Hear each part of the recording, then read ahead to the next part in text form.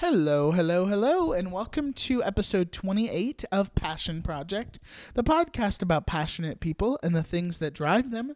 I'm your host, Taylor Reed.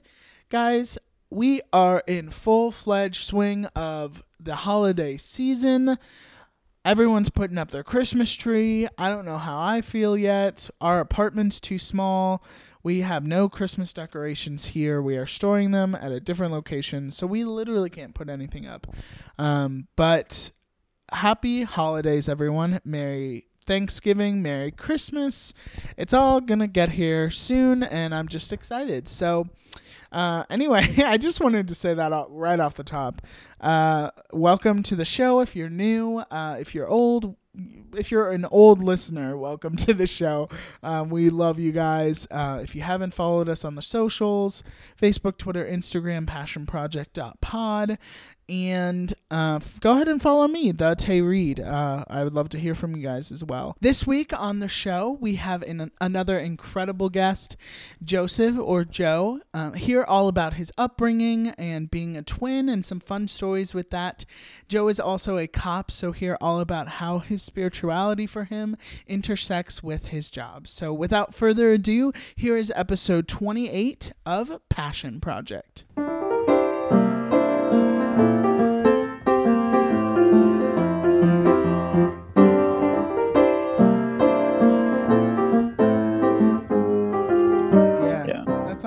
That's awesome. Mm-hmm. Well, Joe, is it okay? I know I guess formally you're like Joseph, but I know growing up we used to all call you Joe, but do you prefer like one thing? It's mostly Joe. Yeah, pretty much everyone in my life calls me Joe. Yeah. I kept messaging you and like your Facebook name is Joseph, so I was like, oh, I wonder if he likes one or the other. And I was like, oh, I'll just ask him, but yeah, I guess people that know you don't mind that they call him. Yeah, Joe is totally fine. Yeah. Well, Joe, thank you so much for doing this. I just really appreciate it. We're gonna talk all about what you do, and I'm excited for that. And excited to get to know. I mean, we grew up in Richmond, in the same place. Yeah. I've had a couple different guests on the show that did theater with me in high school, so the listeners know that that I did do theater and all of that. So I'm interested to see even if that has any influence of like what you're doing now. Oh yeah, it does. Theater, I'm sure. I wonder if it does. It absolutely does. Yeah. Yeah. That's cool. So, but first, I've been talking to people, of course, with the pandemic being here in the world, being here, it's never going to leave. Really, is it ever going to leave? I think we're either going to get a vaccine or, I don't know, man. We're here for a while, though. I know. As of recording this in mid-September, this won't come out until like November, just so you know. Okay.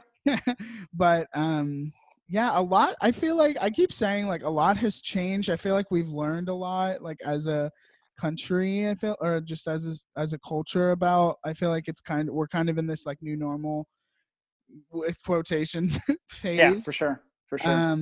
But what has your kind of journey been like? How have you been processing? I mean, it's a lot. And you're talking specifically just about the pandemic and how that's impacting me. Gotcha. Yeah, good question. So I think for me, it's definitely settled in now. We've been dealing with this for 6-7 months now, since March. So it's settling in now. Things are becoming, like you said, new normal. One thing that I'm really clinging on to is just I know where my hope lies, and that's something I can talk about later. But I believe in a fully sovereign God that is in control providentially over all things, including every molecule, every germ. Yeah. Right. Every touch of this virus that's going around. So while I don't want to use that as an excuse to be reckless, I also know that like God's fully in control. And again, we'll go into that kind of the meat and potatoes more later. But for me, I'm definitely like using the precautions, but like when it comes to work and stuff, there's sometimes where I don't have a choice. Like I have to go into a place where like someone tested positive or someone tells me like, hey, I'm having these symptoms, but like I have to do my job. So it's getting tricky, but they've well equipped us. We have lots of latex gloves. I go to pretty much every call wearing gloves now. we have like, we're always getting replenished with N95 masks, which are the masks that really protect us. And we You don't have no Disney everywhere. masks? Come on. I wish, man. Yeah, but there's lots of disinfecting. Like I'm always, Lysoling my uniform. I'm always, taking every precaution necessary. But I also know that like, if I get the virus, I get the virus, and I'll deal with it. Yeah. But I know for us particularly, like you're 24 as well, right? Yeah. Yeah, so we're both 24. We're both young men. We're both relatively healthy. So I think for us, the risk is not so high. For me, I'm just, cautious about bringing it to my parents. So like last weekend, I visited my parents in Richmond, and like it was all me, my brother, and my sister, and then my parents. First time in a long time, and we did what we call like a distance dinner. We had dinner together, but we weren't hugging. We were keeping our distance. So and we were just trying to be safe. But it was, so I think we're making it work, and I think we'll be able to do our holidays too, because that's coming up soon too.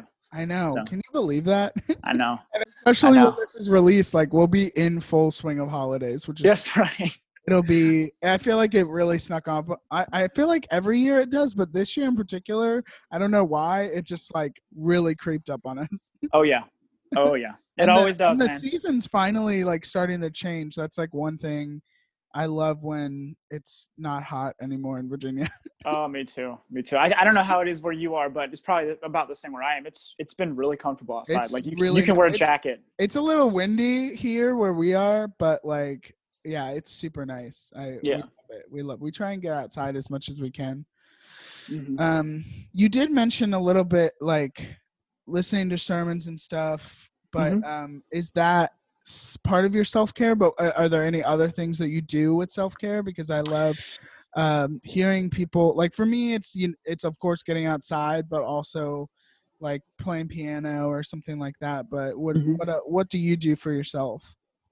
Yeah, good question. So a lot of it, and I'm going to be fully transparent here, I'm very much a homebody. Like I just like there's nothing for me. I just like the quiet of my own home with a nice cup of coffee and a book.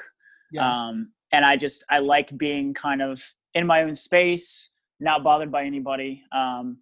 And I think that's the introvert in me. I'm very introverted, not in the sense that I'm not social, but in the sense that I get my energy and recharge when I'm by myself. Right. So there's nothing better for me than just a quiet home and a book to read and a nice cup of coffee. So that quarantine really probably was good for you. Oh, it was great, man. If you did have to quarantine. For sure. Well, so I think, like the quarantine's been nice for introverts, and I'm sure if anyone listening is an extrovert, like it's definitely been hard. Like me. Yeah, for sure. I'm like, sure you remember from high school, I'm definitely an extrovert. Absolutely. I remember, man. Yeah. So it's definitely good being in the quiet and being at home. But I think like, even as an introvert, that's taken a toll on me. Like I miss doing things like going out and getting dinner with friends or my wife or family, right? I miss going to the movie theater, right? Like I miss all those things that I used to do that I do out. And so, but to answer your question, self-care definitely is for me mentally and just definitely spiritually and emotionally being here, being in a quiet place. And sometimes my dog is barking and annoying, but I love her too. So That's great. Has you mentioned, of course, a little, we haven't really mentioned it yet as of recording, but you are a police officer.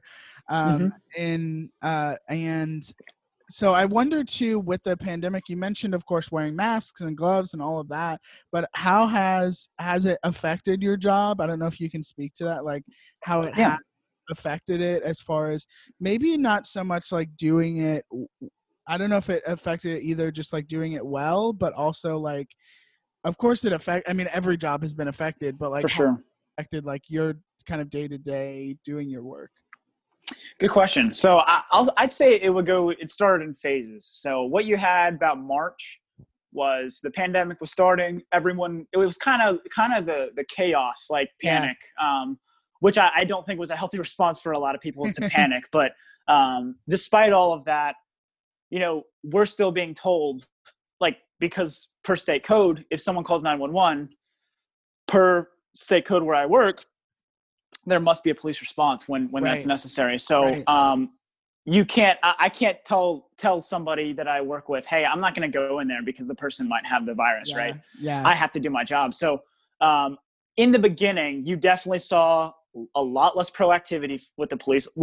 Most of us sat in parking. It was probably for like 2 or 3 months. Like we just sat in a parking lot, and if you needed us, you can call us. We're not going to go out there and because a lot of us were worried. Most of us have families, right? So we didn't want to take something home, and so there was a lot of fear there. We didn't want to get caught up in something that we initiated and then take it home. Now, if we don't initiate it, if we get sent somewhere and have to deal with it and catch it, okay, we couldn't stop that. Like we had to do our job. But so I think in the beginning, it was definitely like no proactivity, nothing. Everyone just stayed to themselves. No one wanted to do anything. Right. And then it kind of settled in a little bit. And I think we also got a little bit more information about the virus. We got a little bit more information about who it affects more than other people. And then you saw a little bit more of us, going out there and being proactive. Like, but I didn't make a traffic stop for like almost 3.5 months. Like wow. I made not a single traffic stop. Like I did not want to get myself into something that would potentially bring the virus home to myself. So, and my wife, but now we're getting back to normal. Like you said, new normal, like we're using all the restriction, like we're wearing masks, we're gloving up. We're, on anything, any small little call where we might not even talk to somebody, we're still masking. And so we're doing what we can for sure. And there have been several officers that I work with that actually tested positive for the virus, which was a little scary, but most of these people, actually all these people, they quarantined for a few weeks and they got over it and they came back to work and they're good to go now. So the big blessing on that side for sure. Well, thank you for sharing all of that. The Corona journey, everyone's so different and, everyone kind of has their own thing. People are baking bread. We talked about bread so much on this show. I feel like I'm so over it. But, I find it interesting. And I wonder if I'm sure I'll get to a point where I don't ask people about their coronavirus journey, but I mean, it's relevant though. The world has changed. I know the world has changed so much by this is that I feel like even in the next 5 years, we'll still be talking about it, unfortunately. Oh, we will be, for sure. For sure. Lord willing, if the Lord blesses both of us with children, this will be something our children will know all about. Oh, yeah. I keep talking about how 10 years from now, how little kids are going to be affected by this. That are now 5, 6, 7 years old. I mean, they don't – I wouldn't even be able to comprehend it at that young age. No, absolutely not. It's crazy. But we're gonna swerve away from all of that and talk all about your upbringing. So, were you born and raised in Richmond? I was born and raised in the East End. I was born in the East End of Richmond, near New Kent County. And at age 4, my parents wanted to get me into a good school system, and so we moved to the West End of Richmond. That sounds like your mom wanting to get you in a good school system. Yeah, for sure. Yeah. And my mom is, she was a teacher. She is still a teacher. So she valued that a lot. So yeah, I grew up in the West End of Richmond and I had 2 loving parents, mother and father, that loved me very much.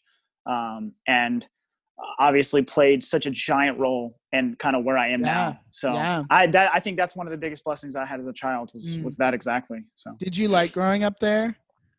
I did. Yeah, I did.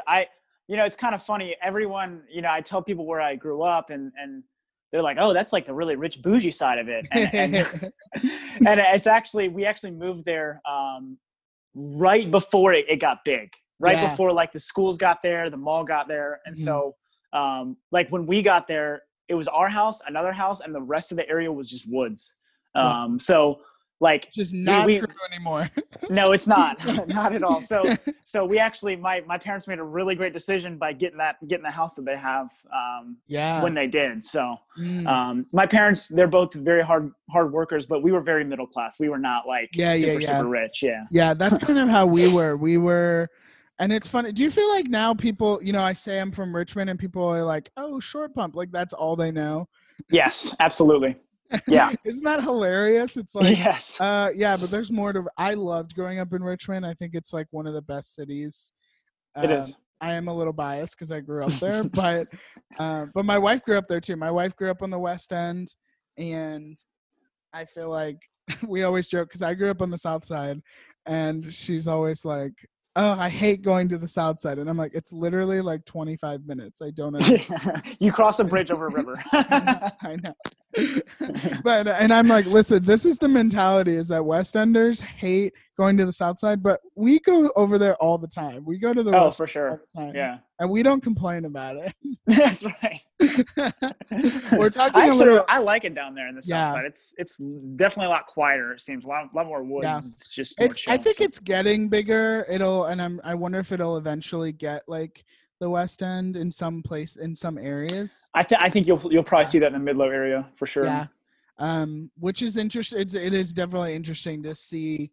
I mean, I feel like there's definitely a couple years where even now I only go like maybe like 3 times a year. It's not even that much. And I live so close. I mean, even in Lynchburg where I was before, I was only 2 hours, and here it's only 2 hours. So but every time I go back, I'm like, I didn't know this is a new building. I don't recognize this thing. Where am I? Like, yeah, it changes every time for sure. It's crazy. Yeah, we could definitely see ourselves like going back there and like, I think it's such a great place to raise kids. There's like just so much stuff to do, which absolutely. When you have kids, like that's all you just provide them with stuff, right? That's right. You just have to keep them not bored for like 18 years and then that's all there is to parenting, right, man? Yeah. That's all I know is not being a parent. Yeah, exactly. Of me not being one yet. Yeah, and so you have 2 siblings. One of them is your twin, which is fun. Are you older than her, or are you younger? Like who was born first? She's older by 1 minute, 60 seconds exactly. How much do you hate that?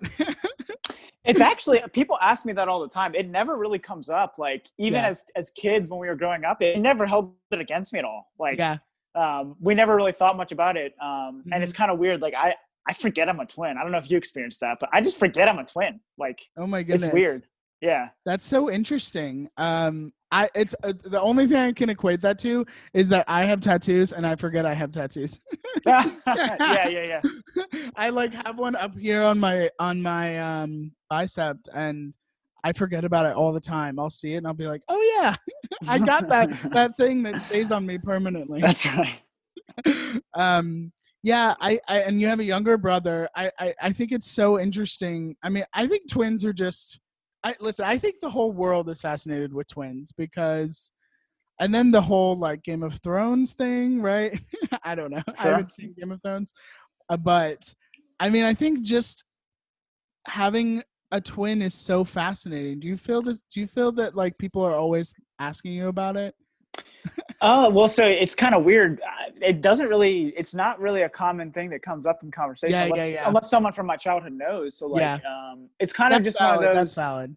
It's like, hey, name 3 fun facts about you. And that happens to be one of my fun facts. Yeah. And it's good. It's a good conversation starter, I guess, but it's definitely unique in the sense that like I share a birthday. Like I've never had, and that's not bad, right? Like, it's not like, oh, I want my own, but, like, it's like my birthday is her birthday. So it's like I'm always saying happy birthday to her while she's saying happy birthday to me. And, and I think that's really unique. And of course you have this like instant bond, like right from birth.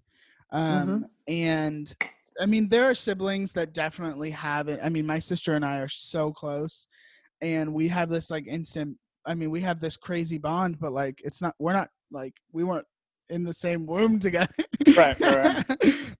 So I wonder, I mean, and how much older are you guys from your brother? It's like 3 years or 4 years? So it's about 2 years. Oh, 2 years. Okay. Yeah. So was that ever, do you guys even remember her, oh my goodness, him being born?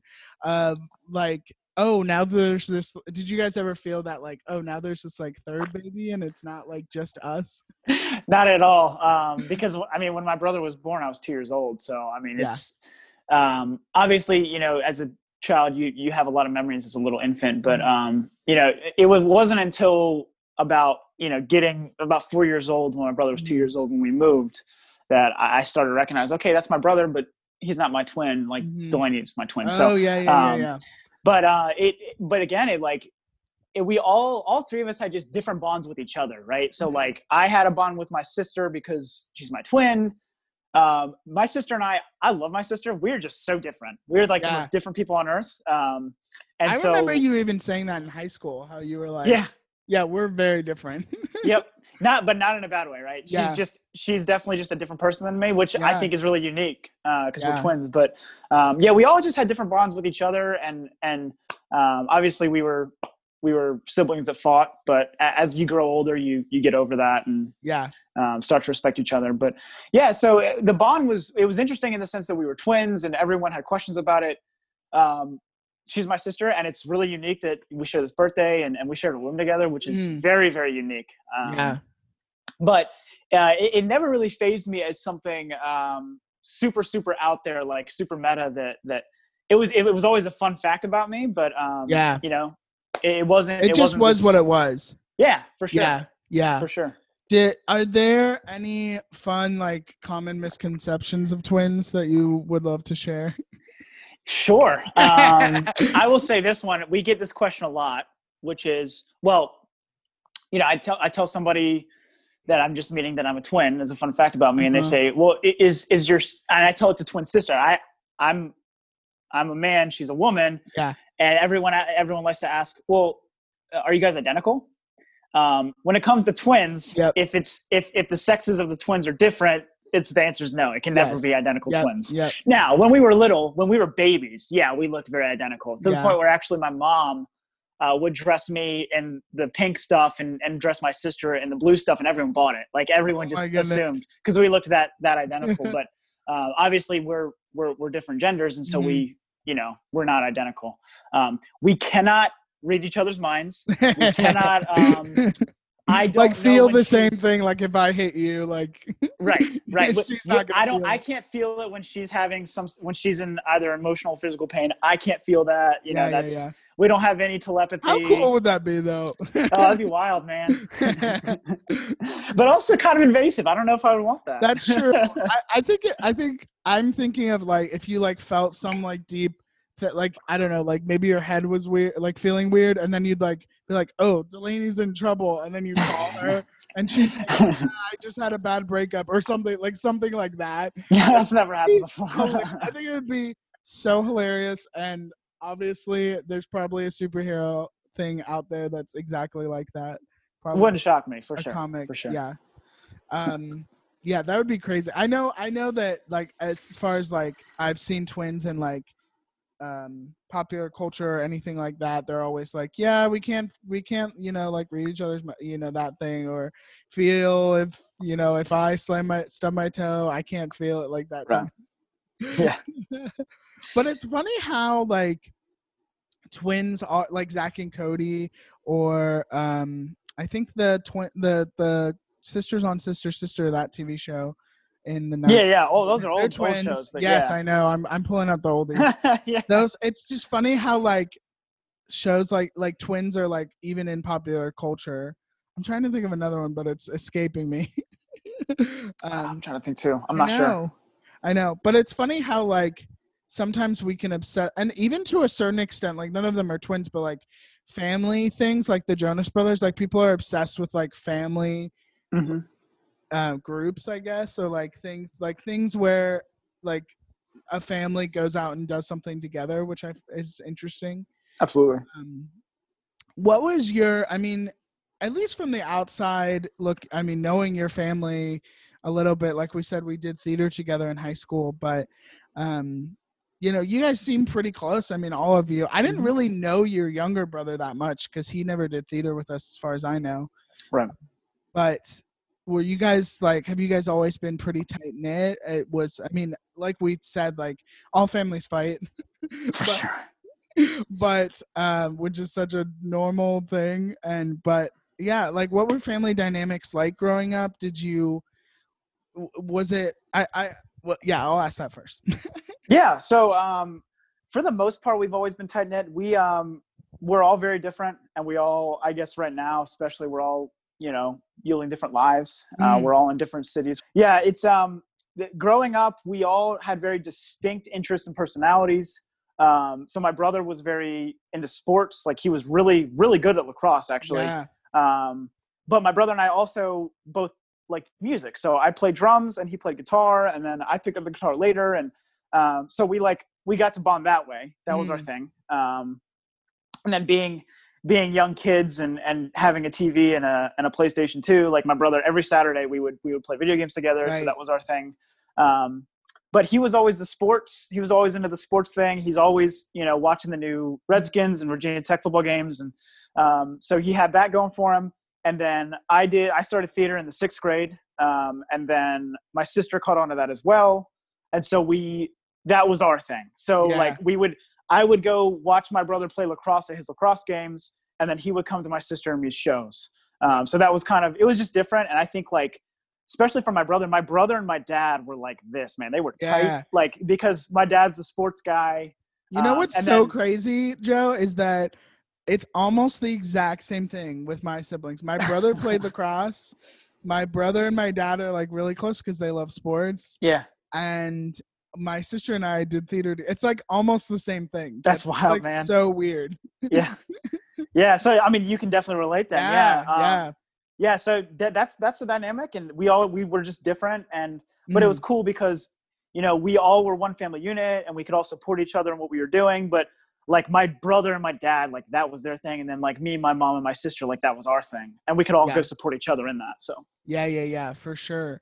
I wonder if, and of course you can only kind of speak from your own experience. You can speak for your brother probably a little bit, but sure.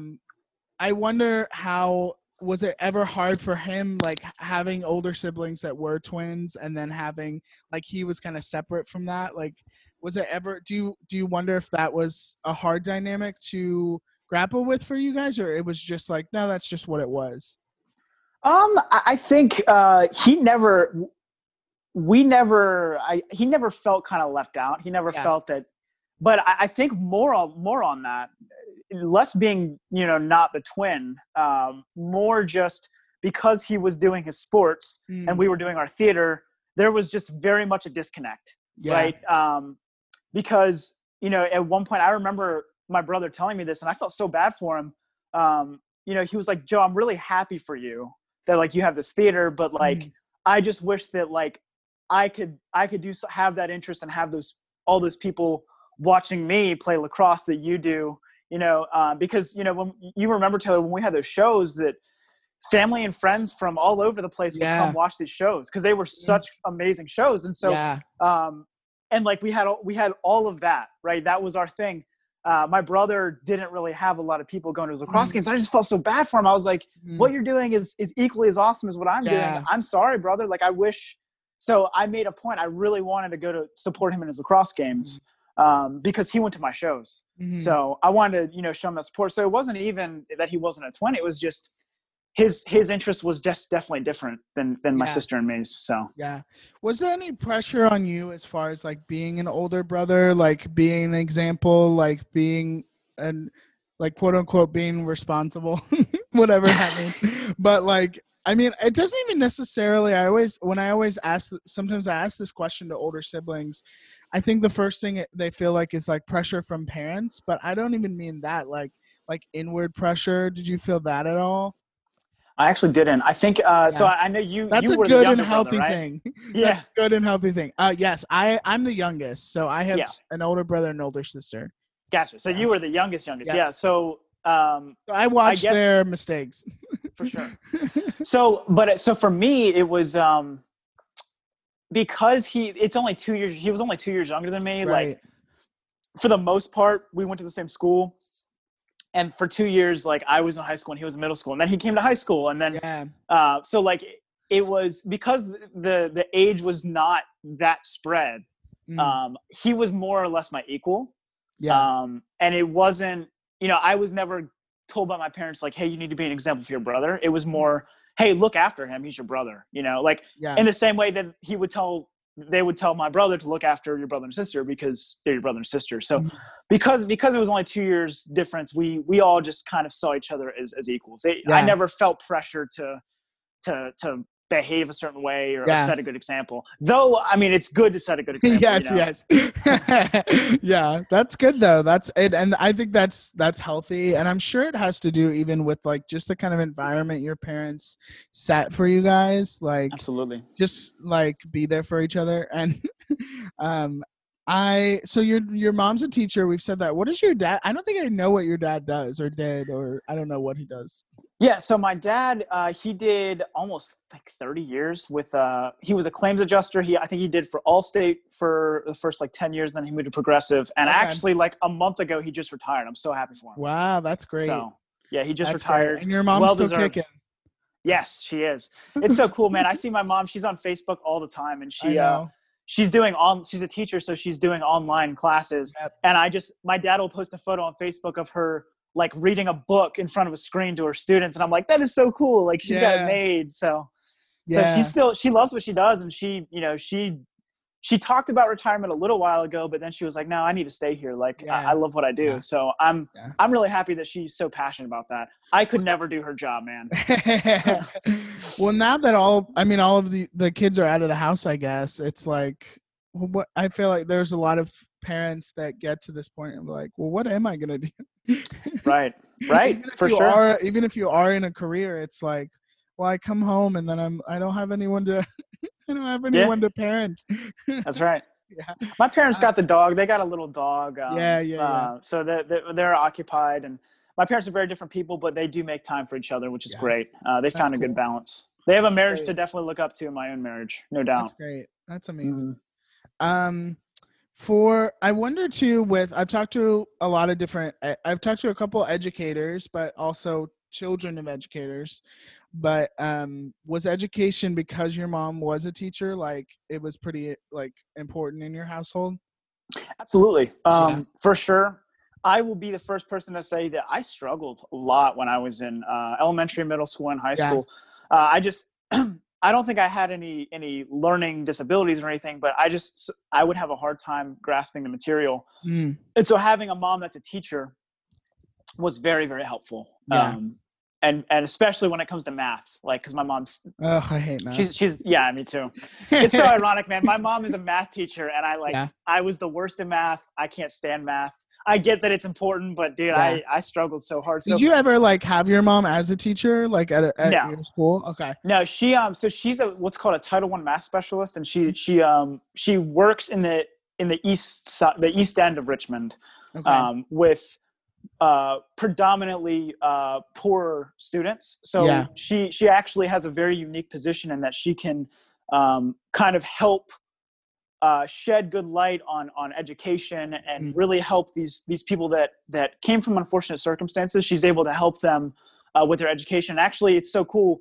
The school it's a Title I school, so like the students there actually eat 2 meals there. They eat their breakfast and lunch there. So and that comes with challenges that my mom has talked about extensively with myself and my family. And but like she tells me about the stories about, like, there was this troublemaker child that was always getting into trouble, and he was always frustrating, but then he got out of he grew up and got to middle school, and like gave my mom a hug when he left, and like in tears, because like my mom was very hard on him, like really pushed him and really reprimanded him when he made mistakes, but the child understood that was good, and like saw my mother as kind of another mother figure. So seeing, and that happens all the time when my mom works. So it's really cool to hear that, like, that's a direct impact she's making. So. Yeah, that's so cool. I just often wonder, like, I mean, my mom was a teacher for a long time, and then she homeschooled us. I don't know if you knew I was homeschooled, but I knew that. So that was a different dynamic too, but and then she's gone back to work since us kind of all growing up and leaving, and coming back home and then leaving again. Which some of us did. But I wonder, I'm sure there are some teachers that have children that are super hard on them. And, I feel I've said on this show before how, like, education or grades or whatever kids can put so much pressure on themselves to Absolutely. like succeed. And like, what is success really? Like, do we even really know what it is? Like, A great question, man.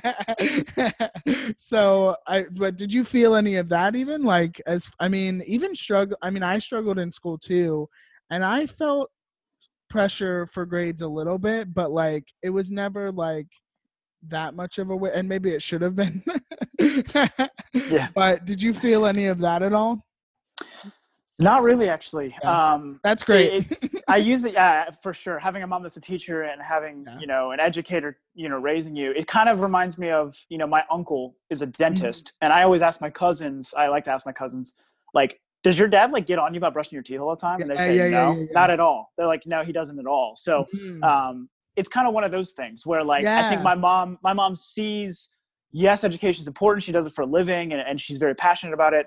And she wants what's best for her kids in the education sphere.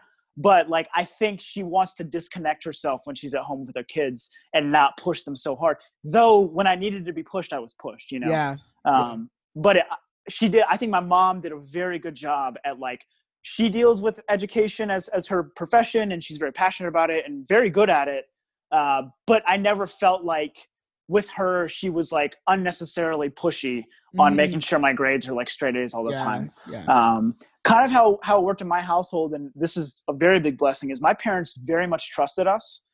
They basically said, listen, if you go to school, you do your homework, you study, you get decent grades, like you can do this community theater, you can do this lacrosse, like you can go hang out with friends on Saturday nights, right? Like we trust you. Right. Yeah. And they always said, like, if you find yourself in something, if you made a mistake or you have any trouble or anything, you call us, we'll come get you and we'll deal with it. Right. Yeah. So that was a very, very healthy, I think, household. I will say there are risks involved with that, but because my parents trusted me, I trusted them. Yeah. Right? And I never felt like I couldn't come to my parents when I needed something. And I felt, I still feel that same way today. Like, and I think that was a very healthy environment for me to grow up in. Yeah. It's something that we kind of all aspire to, isn't it? Of like, absolutely. When we have children, it's like, I want them to, and maybe they won't come to us for everything, but it's like, that's the hope, is that you can't, provide that environment for it. Absolutely. And you learn, what at least I say all the time, like I learn from my parents of what they did and what they didn't do well, and then I'll just kind of take that in. Absolutely. 100%, man. Take all of that and take it on what I can use on my children. For sure. Do you think about that a lot? About like, now that you're married, of like whenever you guys do have kids, or even if you want to have kids, like how those things of like what your parents did and how you want to kind of pass it on? Absolutely. So a big thing that my wife and I did before we got married was we did premarital counseling. And in that, there was a giant section of that devoted to kids. Yeah. So my wife and I do want to have kids one day. Now, the timing of that, it might be a while before we're ready for that. But but we do want to have kids one day. But there's giant conversations about, okay, so like, Joe, you were raised this way. This is how your parents raised you. Nothing inherently wrong with it, but understand now you're going in with that perspective. And then my wife, she was told the same thing. Like, hey, your parents raised you this way. Understand that like, that's where you're coming from. That's perspective. So what you need to do, both of you, is talk about, think about, pray about if and when the Lord blesses you with children, how you want to raise them, what from your life, Joe, do you want to incorporate? What from your life, Val, do you want to incorporate? And so there were giant conversations about that. And like, we spent hours and hours talking about what it looks like. Yeah. Because not every couple is called to have children, but I do think a big component of Christian marriage specifically is children. And so that was something we had a lot of intentionality with to make sure that we're on the right track with, and that we can reconcile where we both came from. So yeah, that's great. That's great. Yeah. I love that. I think if I could categorize you in high school, if I may. Go ahead, man. It's just, people were always like, Joe is such a nice guy. Like, that's just like, and I truly mean that in the best like sense of the phrase. Man. For sure. I appreciate that. Everyone was like, Joe is so nice. Like, it's just so, like every time I talk to him, it's just like, wow, I feel like very appreciated, which is really cool. So you have a great gift in that, just so you know. I really appreciate you saying that, man. I can't take the credit for that though, but thank you so much. Yeah. Did you feel that from people, that people were always like, Joe's so nice, and that you can't like mess up or anything? Like, I don't know, Well, Joe, because you hung around. I mean, you were kind of in that group of guys in high school, and there was a lot of like different types of personalities. In that 100. group. Oh yeah. Oh Yeah. yeah, there were. And I know you know what group I'm talking about. I do. So, Yeah. so I mean, there's a lot going on, and not that, I mean, they're all great guys, all of them. But I mean, I'm sure. I just wonder if like you ever felt any of that growing up and like having dynamics with different people that are different. I mean, you just learn. You're kind of learning. Even when you get to college, you learn how to interact with people that are so different from you. But that group in particular in high school, I'm sure you had kind of a slice of what that was like. Absolutely. Yeah, I would say even today.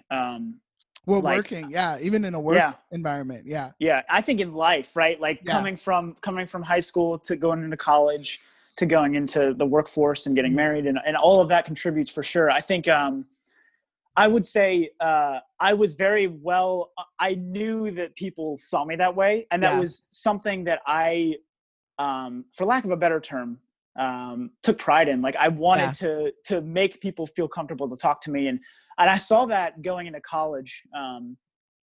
That I think when the Bible talks about men being blameless in character, right? Like that's something that I aspire to, still aspire to today. And I think reputation is a big deal. I think I'm trying to always ride the line between, am I being fake for the sake of getting someone's approval, or am I rightfully caring and loving this person biblically? So I'm always struggling with that balance because I don't want everything I do to just be for approval.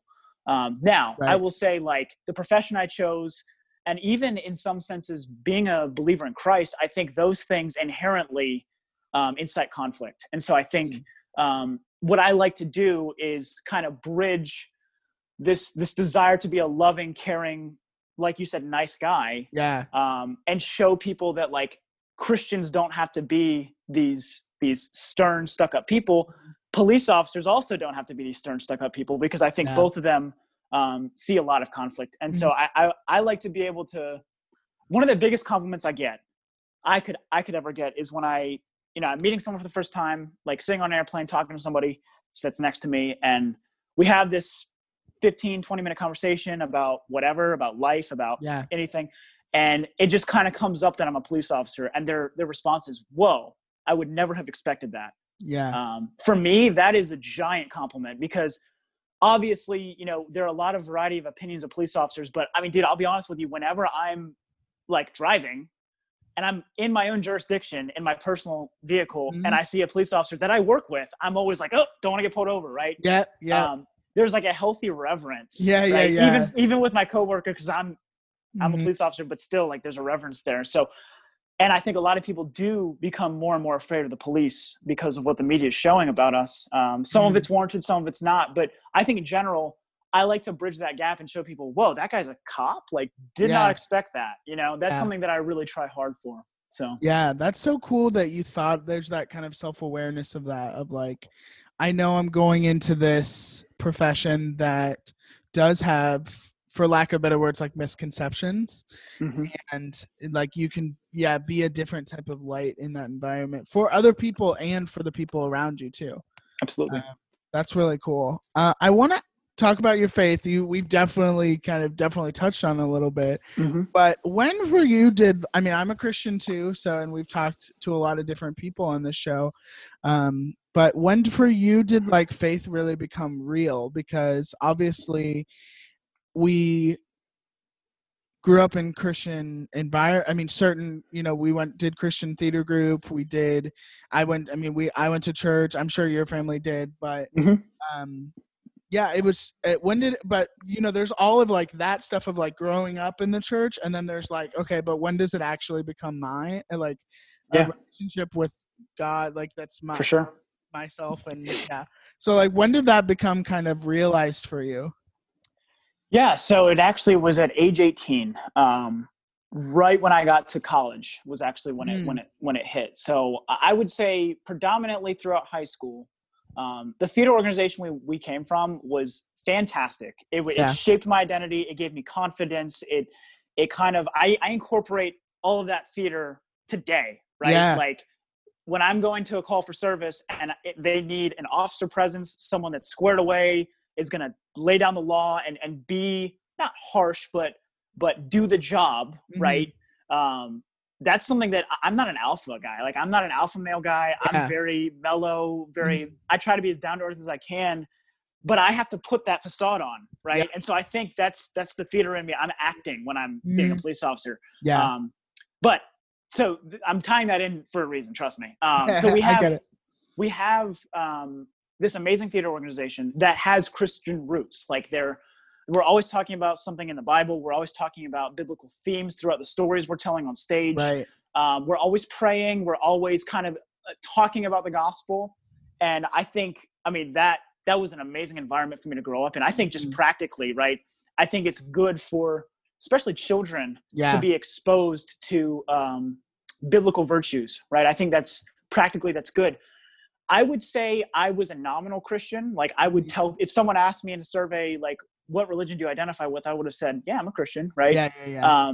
The implications of that were not made clear to me. Like not the Christian theater organization's fault, but I was just not resonating with the implications of being a Christian. And so I always considered myself kind of just like this morally good person. Like I never thought that there was anything inherently wrong with me. I just kind of rolled with, well, like I'm a pretty good guy. Like I'm pretty respected. Like, yeah, I'm a Christian. Right. And there wasn't really any thought to it. Now I moved to college and I have these big expectations of life. I think, I'm going to join these clubs, maybe join that fraternity, maybe, and I kind of had wow, I'm free, let's be a hedonist kind of mindset. Yeah. And not necessarily in like a terribly sinful way, but just, hey, I can do whatever I want now. Yeah. Which I feel like is a lot of people have that. For sure. I mean, I think that's a big element of college in America today. Yeah. Now I go into that and I'm introduced to a few people throughout, people I live with and people in another club called InterVarsity Christian Fellowship. And I'm introduced to these people and there's just something about these people that I'm just like, there's something so unique about them. Like, I just can't put my finger on it. Like something about these people just stands out. And because I was a nominal Christian, I decided to just go to one of the Bible studies because these were cool guys, right? Yeah. I went to a small group Bible study with a bunch of guys that were all college age. A few of them were seniors about to graduate. And, this little college freshman just wants to get plugged into something. So I show up and I leave this Bible study.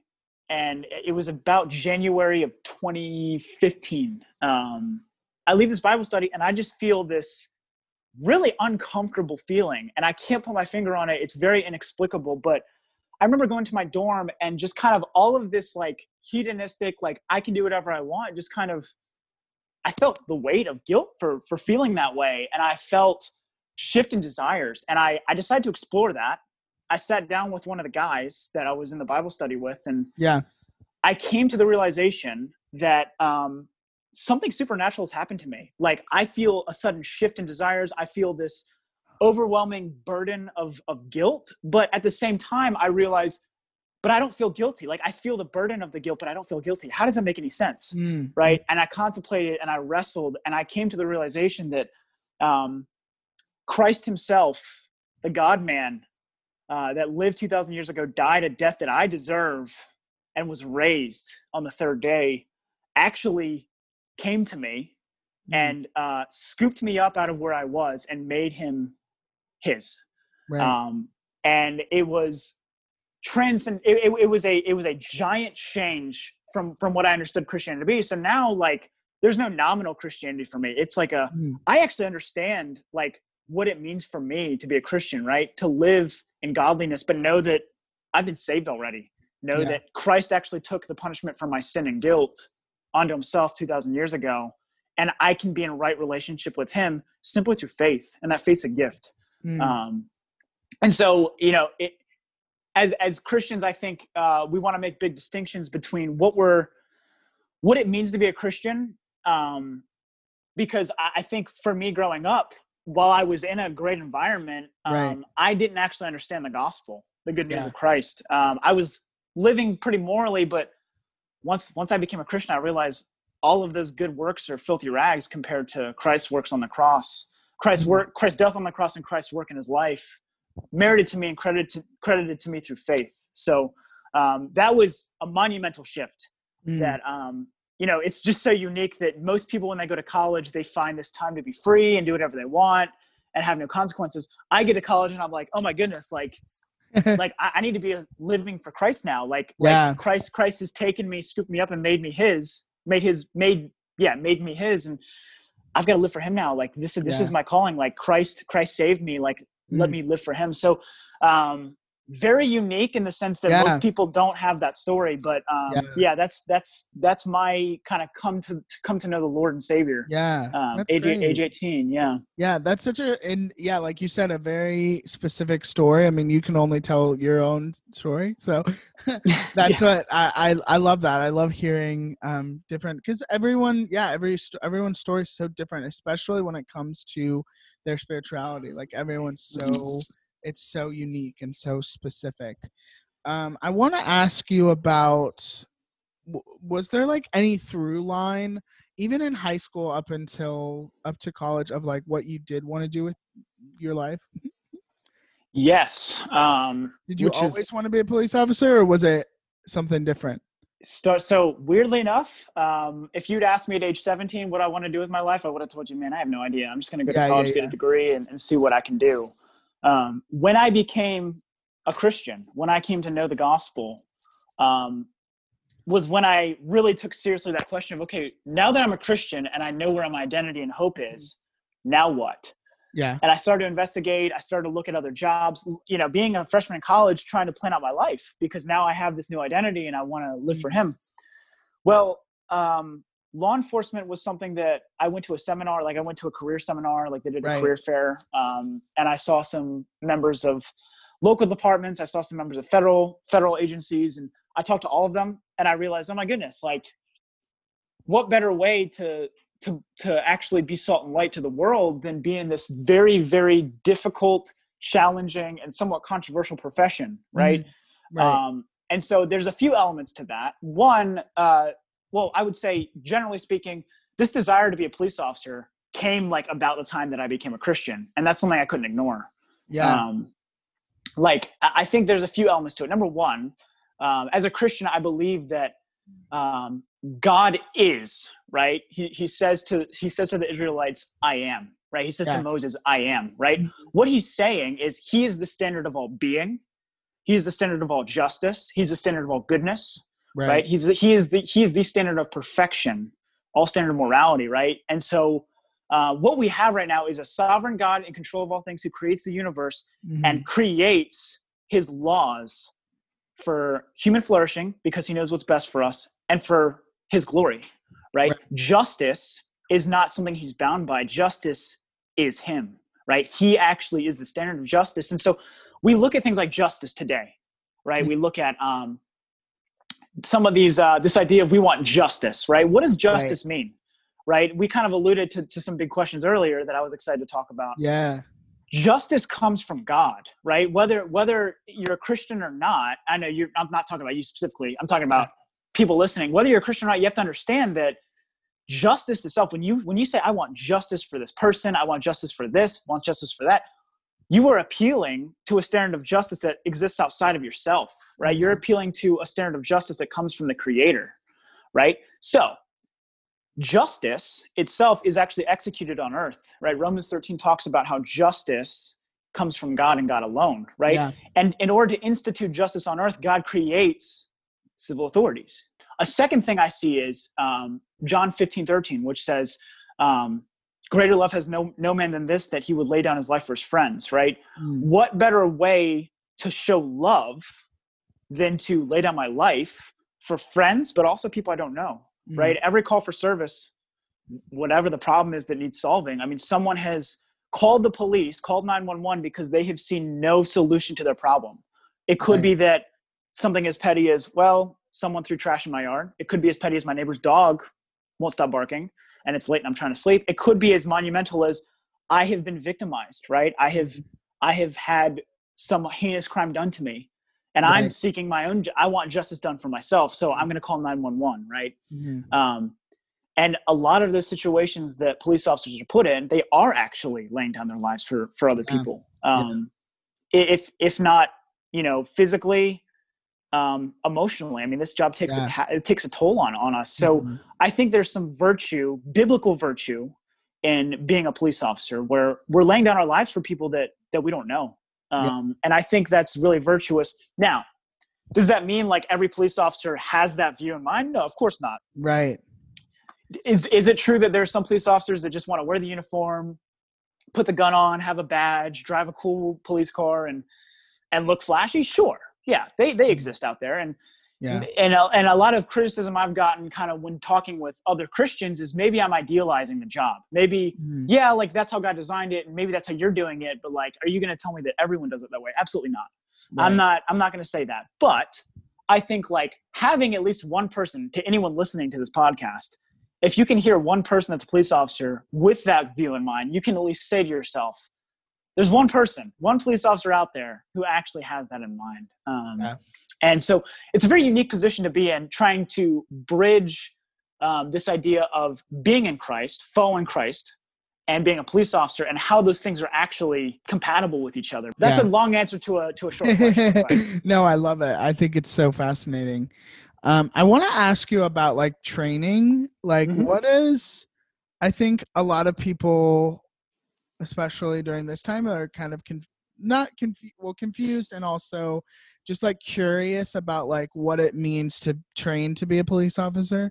Sure. And what it looks like for you. I'm curious on what it looked like for you. I from what I know is that each kind of district or precinct, I guess, it can look different. Sure. But what was that like? What was kind of like the training in order to become one? What did that look like? Yeah. So you start off in a 6-month police academy where you're learning case law. There's a lot of paperwork. There's a lot of PowerPoint presentations, lots of tests, like written tests about your knowledge. But it focuses heavy on case laws, Fourth Amendment, and use of force. Just kind of before you even go do anything hands-on, you learn those things in a classroom. Yeah. And it was very extensive. I mean, the testing is very extensive. So how it works the academy that I went through is you're given this class on the material, you got to study at home. And then after that portion of the training is done over the PowerPoints, you go in and you take a written test. You have 3 chances to take this test, and you have to get 100%. If you don't get 100% after your 3rd chance, you're kicked out. And so it's not, it was pretty stressful, man. I would not go through it again. It was awful. But it was a means to an end. It was necessary. So that's before you even touch any tools. That's before like you start firearms training, driving training, use of force training. Like that's before any of that. Right. So you have a knowledge understanding of what you're doing. And I would say that was probably the most stressful part of the academy. That's like the first like 2 or 3 months was just lots of testing. And like you would see I think we started off with 24 class of 24. We graduated, I think 16. Wow. So we lost 8 people in the midst of this training. And most of them were unable to test in to keep their tests and get 100 on the test. So it was stressful, but it was necessary. So a lot of this idea that we kind of just go in and we don't really learn anything, that's definitely not true. It was stressful. And anybody that is listening that's done the military or done the police, you know what it's like to go through that in the midst of, kind of a modified boot camp. I'm not going to say what I went through was anything like boot camp, but there's lots of yelling, lots of push-ups, lots of standing at attention, lots of, knees locking, you want to pass out. So we're very disciplined in how we train. And the department I work for is we have our own training academy versus having to go to a regional training academy and then get hired by a department nearby. We have a training academy specific for our city, our jurisdiction. So you do that, you do about 2-3 months of written training, and then you get into the fun stuff, which is firearms training, use of force training, driving training, defensive tactics training. And so in that training, we are put through some very stressful situations where there's shoot, no shoot. There's driving scenarios where You've got to run this course. We did a mock vehicle pursuit, which vehicle pursuits are very stressful and very dangerous. So we kind of went through this very extensive, very stressful police training. I mean, dude, I'll be honest with you, like, there were nights where like I really didn't sleep much and it was hard to eat because I was so nervous for the next day. Right. Ugh. It was very stressful. Yeah. But I think like looking back on it, I'm glad I went through all of that. So I'm more equipped. So you do that, you go through a lot of scenarios, a lot of use of force scenarios that, I mean, if you mess up this use of force scenario, like you can get kicked out. So it was a lot of extensive training. And it's no joke. Like you have to know what you're doing, and you have to show the instructors that you have competence and can make good decisions under stress. Yeah. Stress is a thing I'll talk about in a second, but after that, you graduate from the academy, you get sworn in, you get your uniform, your family members are there. And I'll never forget this, man. My mom, I love my mom so much. Yeah. After she pins the badge on me, because your family members pin your badge on. Mm-hmm. She looks at me and she says, "Joe, I love you so much. You look like a little boy playing dress up." On my graduation day. She also said the same thing on my wedding day too. So I love her so much. And I'll never forget that. So one of my fondest memories from that day of one of the two big days, my wedding day and my graduation day. But after you graduate, you're put through what's called field training, which is you roll around with a certified field training officer, another police officer that went through a specialized school to actually train other police officers to be police officers. So you go through, I went through about 3-4 months of field training where like you're always with another officer who's looking over you, you're shadowing them in the beginning, but then like there came a point where you have to learn by doing. Right. So I do about 2 months and then there came the third month and my field training officer said, "Hey man, these are the keys. Go do your job. Go protect my city. I'm in the passenger seat with you. If you need any help, let me know. But I'll be your backup. Go do your job." And I was like you're trusting me to like do this. And it was very crazy. And going to that first call where he's just standing next to me, I'm doing all the work, was very, oh my goodness, like what have I got myself into? Yeah. And then, so you have to meet certain qualifications. You have to see certain things. So you have to be able to make basic narcotics arrests, make a basic DUI arrest. You have to hopefully see a major crime scene, be able to handle yourself on a major crime. And so you have just this giant book of just like, you have to do this, show me you can do this, show me you can do that. And dude, it's a long book. And most of the time you're talking with your FTO, we call him FTO, field training officer. You're talking with your FTO, trying to show your FTO, you know what you're doing. And it was extensive, man. Like again, it's no joke. Like people think that when they graduate their academy, they're good. Like, no, man, like there were people in my academy that didn't make it through field training because they were unable to show their FTO that they knew what they were doing.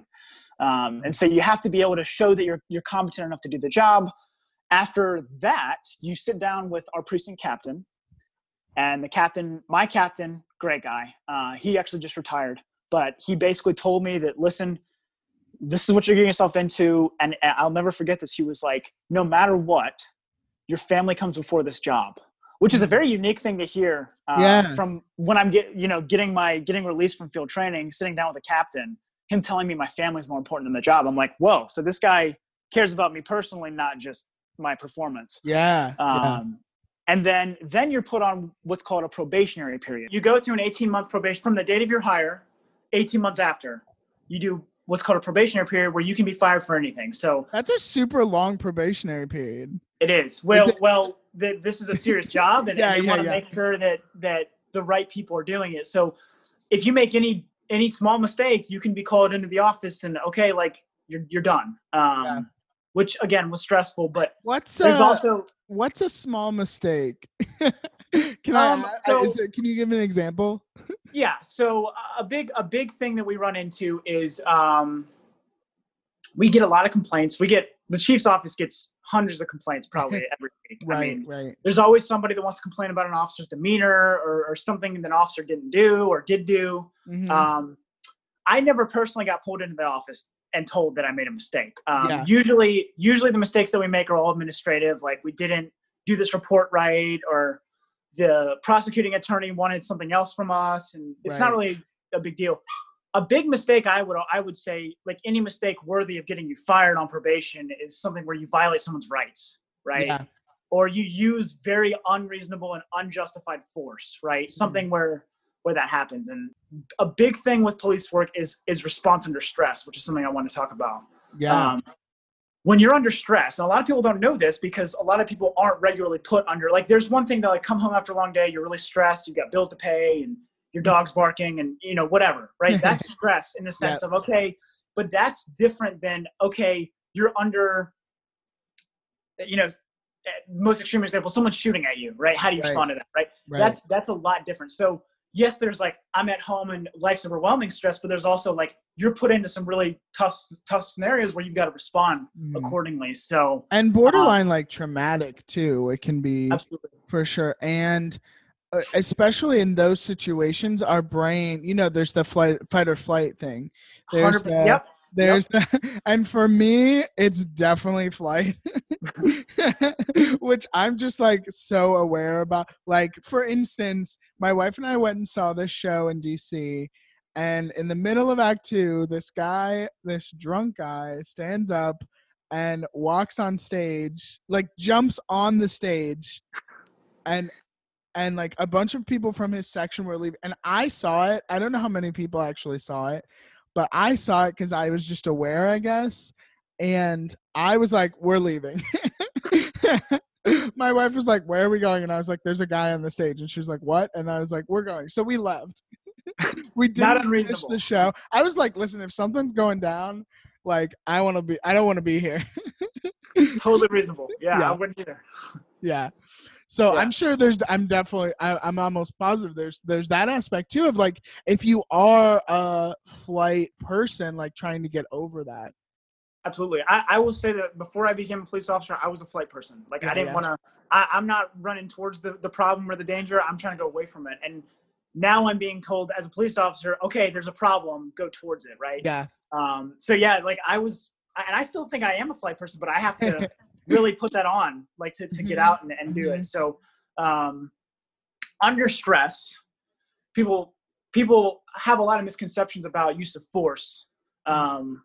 But like most use of forces, the police officer that's using the force, whether justified or not, is under a lot of stress. Like, when you're under stress and you've got to make a split-second decision with limited information and rapidly evolving circumstances, right?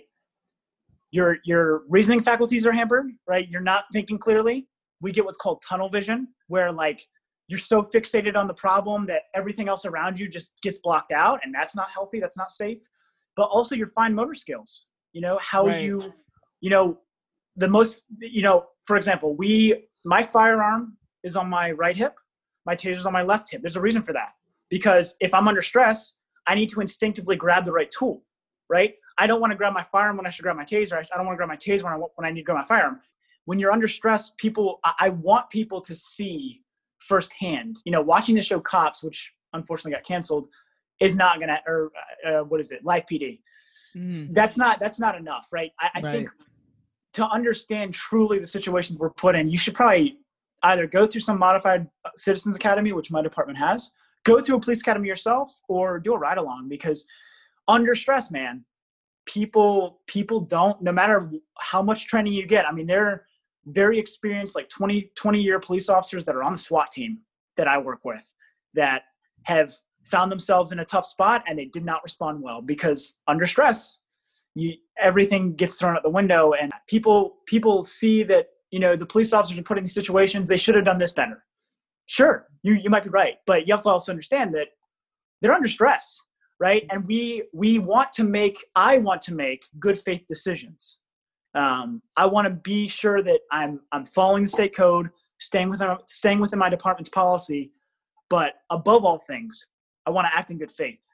And when we act in good faith and we make the wrong decision because we're under stress, yes, the mistake should be corrected, but I also hope that people can have grace and understanding with us, because when we're acting in good faith, I think we need to be praised, even if we make a small mistake. Big mistakes, maybe not, but small mistakes, I think there should be grace. But anyways, that's, again, a long answer to the training question, but I think there's just so much that goes into it that I want people to hear and have more transparency. I want to be transparent with people about what training looks like. So yeah, for sure. I'm not sure if you already answered this question, but I'm gonna ask it anyway. Okay. Is like what, and you can answer this however you would like, of course. Sure. But Yeah. what do you think is like the biggest misconception about your job? Wow, that's a great question. I love these questions you're asking. I think the way we're going to be able to bridge this gap that people have with law enforcement, I think is going to happen with these honest conversations. So I really do appreciate you asking that question. So I would say, oh man, there's a few things. People think that when they see a uniform, that automatically someone's in trouble. People think that when they see a uniform that the person in the uniform is out to get them, right? That people have this idea that we're just kind of these robots that don't have, we're just kind of just following orders and we're just mindless robots that just do what we're told.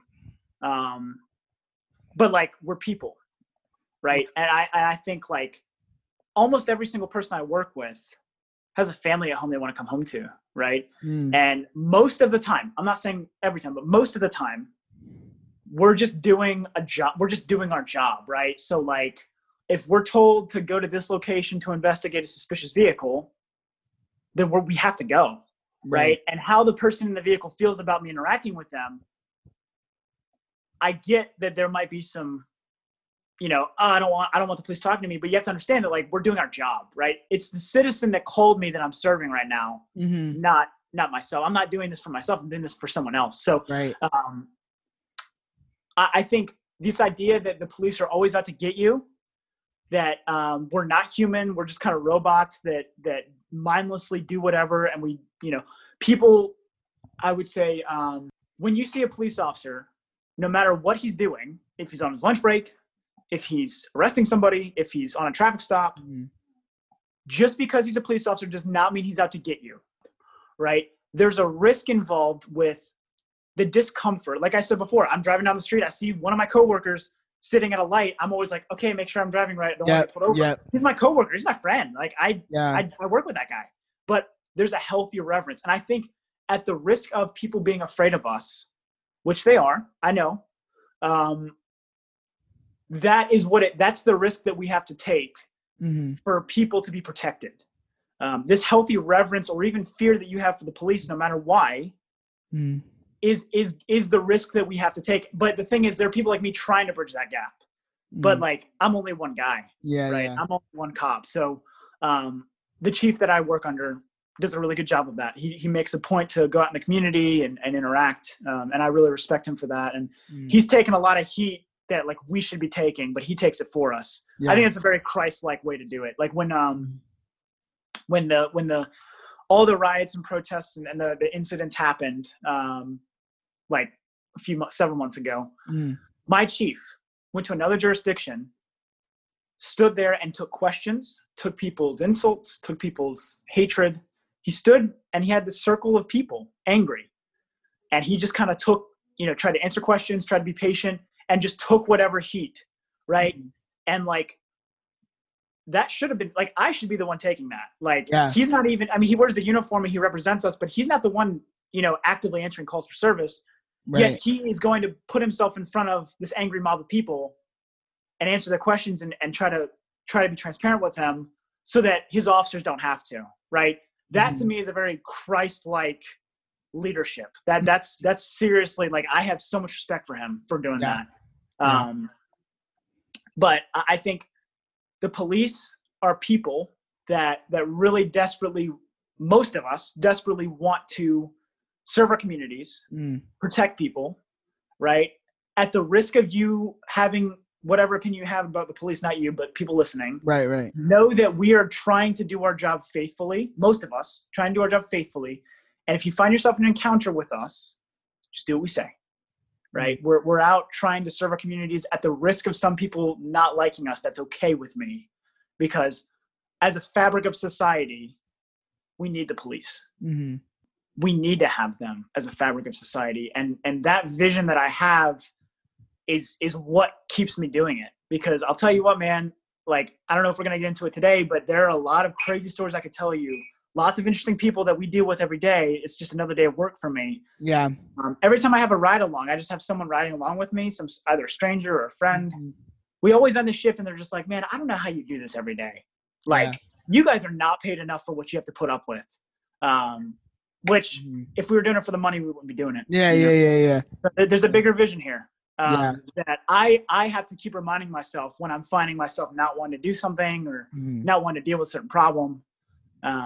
But yeah, I'm giving you a lot of long answers to short questions. Oh, you're fine. You're fine. Yeah. You're fine. I always tell guests that podcasting is made for rambling. So that's a good way to put it. Yeah. So one more question about your job. Yeah.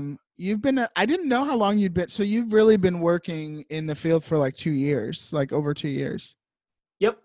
So I was hired in May of 2018. My first day on patrol was December of 2019. Mm-hmm. So December of 2021 will be 2 years. Yeah. Okay. So what would you tell like first day Joe versus like, what would you tell yourself then versus what you've learned now? Like what you've learned now? Like first day on the streets, like first day is doing my job, like that. Or I mean, so was May 2018? Was that like police academy, or was that? That was hire date with the city. I did like a little bit of like kind of like an internship for a little while as a pre-hire recruit, and then in July of 2018 was day one of the academy. Okay, gotcha. Yeah, I mean, well, even I guess like first day. With your field officer, I mean, I'm sure that was even a thing. So maybe like first day of that versus like what you've learned like now. Yeah, good question. When you first start this job, and there's a lot of stereotypes that go in with kind of the phases of being a cop, but you have a very limited understanding of the job, but a very idealistic understanding of the job. What I mean by that is, day one on the streets, I got my uniform on. I was so excited. I wanted to be seen by everybody in uniform. I wanted to make a difference in the community. And I wanted to, like, I really had an idealized version of the job. And the more you do the job, the more you come to realize, and hopefully this doesn't dissuade people from joining this profession, but at the expense of being honest about it, I do think this is necessary. People, like, first day recruit, like first day police officers that are so excited, be excited. You know, Joe, on this first day of patrol, be excited. Like you're about to enter a very challenging but rewarding profession. However, understand that in some ways, your job is to deal with the problems that nobody else wants to deal with.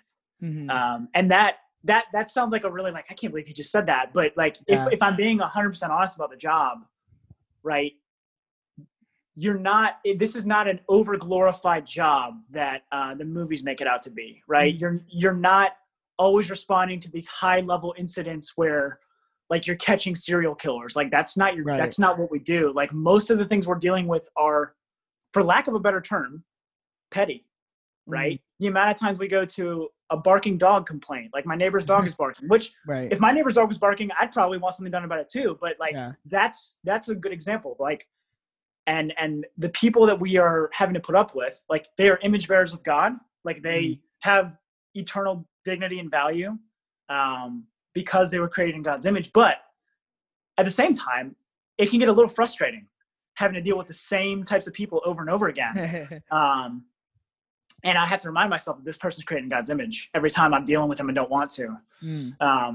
Sometimes you like, and I would say this to first day Joe, sometimes you will have days where you come home from work and you are so like, I made a giant difference today, whether it's something as simple as I helped this old lady across the street, or I took a violent criminal off the streets and got him in jail, right? Like there will be days where you feel that. Most days will not be like that, right? Most days you are going to feel burdened. You're going to feel, why did I join this job? Not most days, but a lot of days. Burdened is probably most days. Why did I join this job is probably like once a month. I was going to say once a month.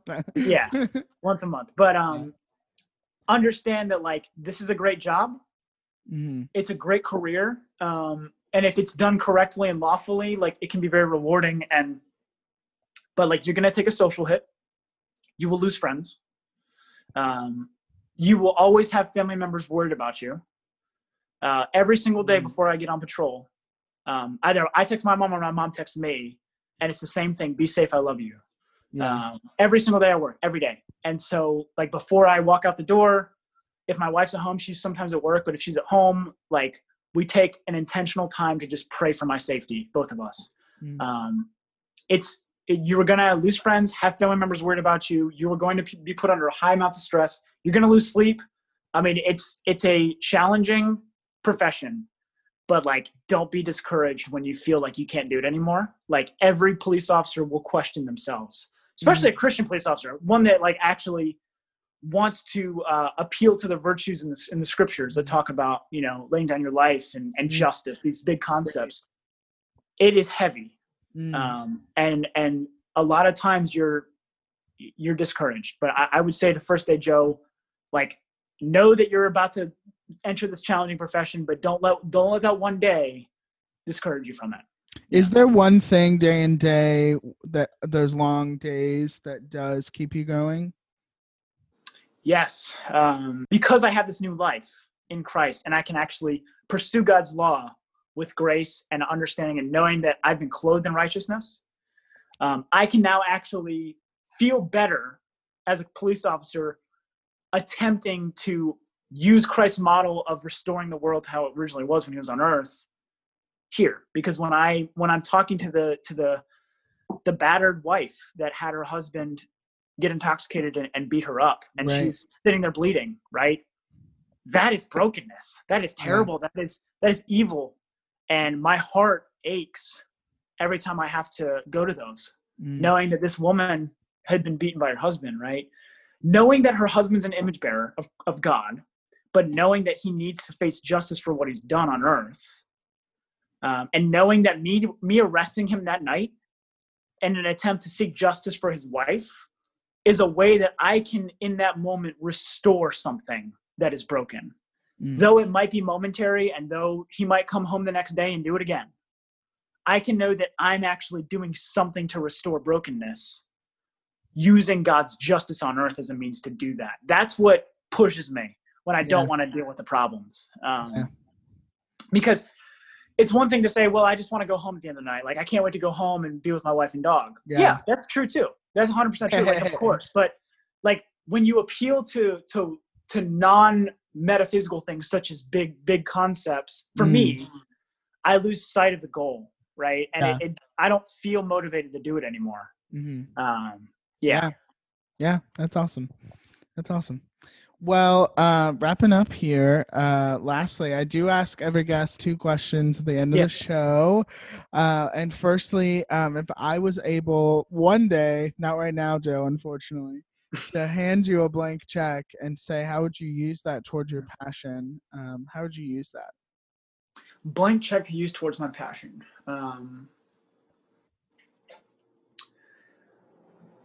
I would probably give, so this is a great question because I can tie kind of these 2 things, the gospel and police officers. We have a chaplaincy in our police department where, you know, these chaplains that they're there for our support, emotional support. And actually the guy who did my wedding, great friend of mine, he's my pastor. He's actually a chaplain with my department, which is so cool. So he can ride along with me anytime he wants to, anytime I want him to. But I think there's this chaplaincy, and their goal right now is to kind of show up a major crime scene and console the families of a deceased person, right? They're there to, when an officer faces a critical incident. We just actually, back in January, unfortunately, we just had an officer killed in line of duty in my department. And the chaplains came out to talk with us, let us talk about how what's going on, how they can care for us. And I think that's a very needed part of our department, but not utilized enough, in my opinion. However, I do think I would want to start a ministry that the goal of the ministry, whether through a local church, preferably through a local church, would be to minister to police officers, right? Where their sole goal, yes, being a part of the church, but their sole goal is to care for, love, and witness to police officers, because regularly we are facing situations where we've got to contemplate our own mortality, right? We're always thinking about, sometimes I walk out the door of my own home and I think that might be the last time I see my wife, right? Which is a little dramatic, but like when you see what's going on in the world, when you see police officers killed in the line of duty, it's not an unreasonable thing to think, right? Yeah.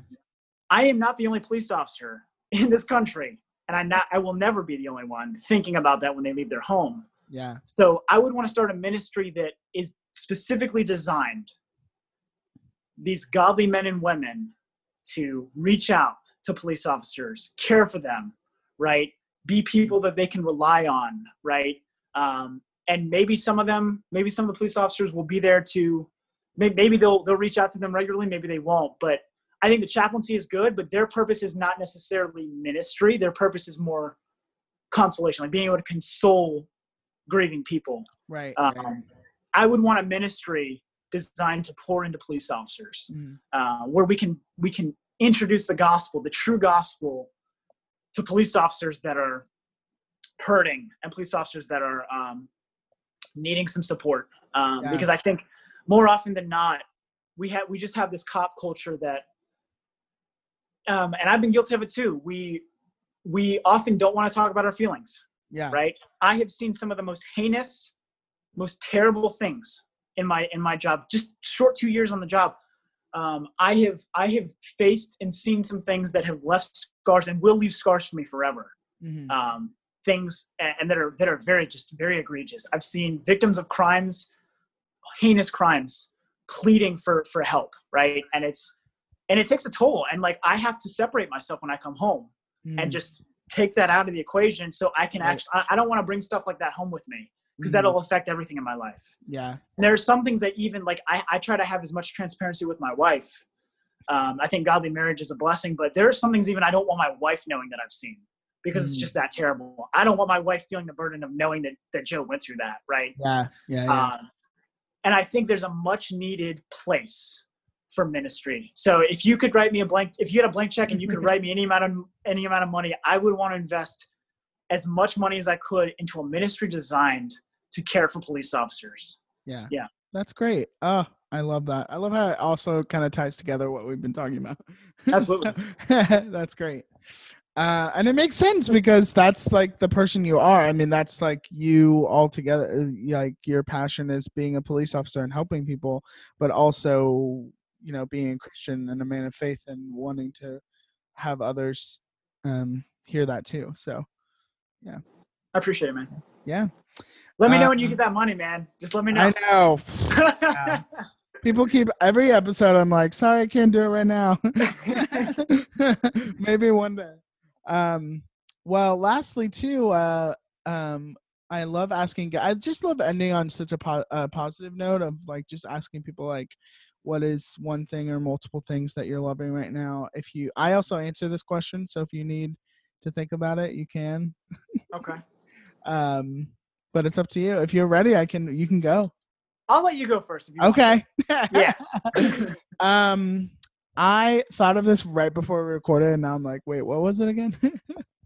I am loving a lot of things. I mean, I've said before, but like the weather changing, I'm super loving that. I am loving my job. And I'm still I've only been here like 2 months, so like I'm still fairly new, and loving like exploring the area and all of that. Oh shoot, I had something in my brain and now it's like gone. That happens to me all the time, man. Well, really, we're recording this on a Sunday. I'm really loving weekends. I'm gonna say that. So you told me, I think your days off are like Sunday through Wednesday, or was that it? Yeah, it's a little odd actually. So it just was, I was off Sunday, Monday, Tuesday. Okay. And we have 2 platoons that rotate. So everyone works Wednesdays, but our days off are the 3 days that the other platoon's not working. So so I just had Sunday, Monday, Tuesday. I'm now about to change over to having Thursday, Friday, Saturday. And I'm in this weird limbo where I've just worked 3 days. I'm off today, and then I work 3 more. But then I switch. Weird. Yeah. Okay. Yeah. So I just love, like, I really do look for, as much as I love my job, like weekends are great. I think a time to rest is like such a good time. It's like Absolutely. so great. And getting, I mean, my wife's not here right now, but spending time with my wife on the weekends when we can. And she studies all the time because she's in medical school. But yeah, I think just having those days of like, oh, I can come home and like just like rest and like chill. Yeah. That's what I'm loving. Yeah. Yeah. What about you? Oh, I am loving right now. This is such a thing. If anyone has known me for the last few years of my life, this is gonna resonate. Obviously, like of course Joe would say that. Yeah. I love a really good cup of coffee. Oh yeah. Right now, A cup of Joe. Yes, cup of Joe. Yeah, there we go. I am a coffee drinker, probably to an unhealthy degree. Yeah. But like, there's nothing like. I think when you couple coffee with some, like, I like sitting in a coffee shop and talking with people, connecting with people. Yeah. Nothing beats like a cup of coffee and a good talk of theology. Nothing beats a cup of coffee with a good book. Nothing beats a cup of coffee surrounded by beautiful weather, right? I just think coffee just enhances every situation. I've been drinking coffee this whole entire recording. So. Listen, I like coffee, but very like I like mocha I like lattes a little bit. The flavored stuff. And then yeah. But and I actually was a barista for a little bit, and my wife was like, "You don't even drink coffee. Why are you a barista?" Oh, I didn't know that. Wow. Yeah, just for like in between jobs in last or a year and a half ago. And which I loved. I loved being a barista. It was so much fun. I secretly had this goal of like wanting to be one. So I was like, oh sweet, I get to be one now. You can say and yeah. And I can like I learned how to make all these different type of drinks, which it's really not that hard. But yeah, I had this kind of secret dark thought about coffee is that people don't actually really like the taste of it. They just think they do. They just like the surround, like, you know, the community aspect, or like, you know, meeting people, and it's like such like, let's go get coffee. Like that's like the thing you say. And my wife's like, no, I actually like the taste. And I'm like, no, you don't. So it's really funny that you say that, because as much as I want to say, yeah, like coffee's so good, I'm not gonna lie to you. Like, so I drink a lot of coffee. Like, I drink coffee like all day. Like, it's maybe I should probably repent.